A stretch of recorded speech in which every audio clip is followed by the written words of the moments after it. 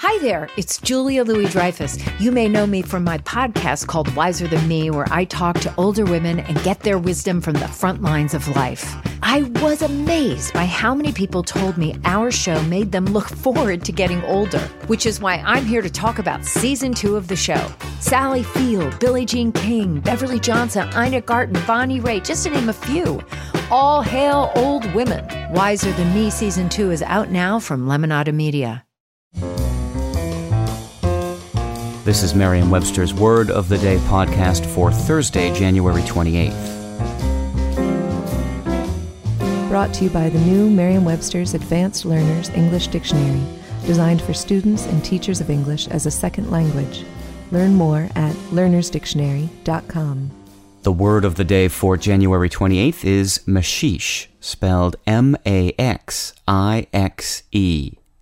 Muh-SHEESH is a noun that means a ballroom dance of Brazilian origin that resembles the two-step. Here's the word used in a sentence. In the 1920s, the muh-SHEESH took over the ballrooms of Rio de Janeiro. The muh-SHEESH was in vogue for only a few decades in the late 19th and early 20th centuries, but its influence has lived on in the still popular samba. Born out of the marriage of Afro-Brazilian and European dance, muh-SHEESH is sometimes described as an Africanized polka. Both Brazilian music and the tunes of Tin Pan Alley accompanied the dancers of the muh-SHEESH, which was brighter and snappier than the also then popular Argentine tango.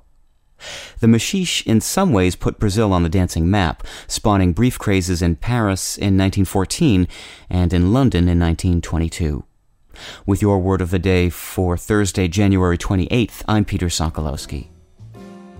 Visit the all-new learnersdictionary.com, the ultimate online home for teachers and learners of English. A free online dictionary, audio pronunciations, custom study lists, and interactive exercises are available now at learnersdictionary.com.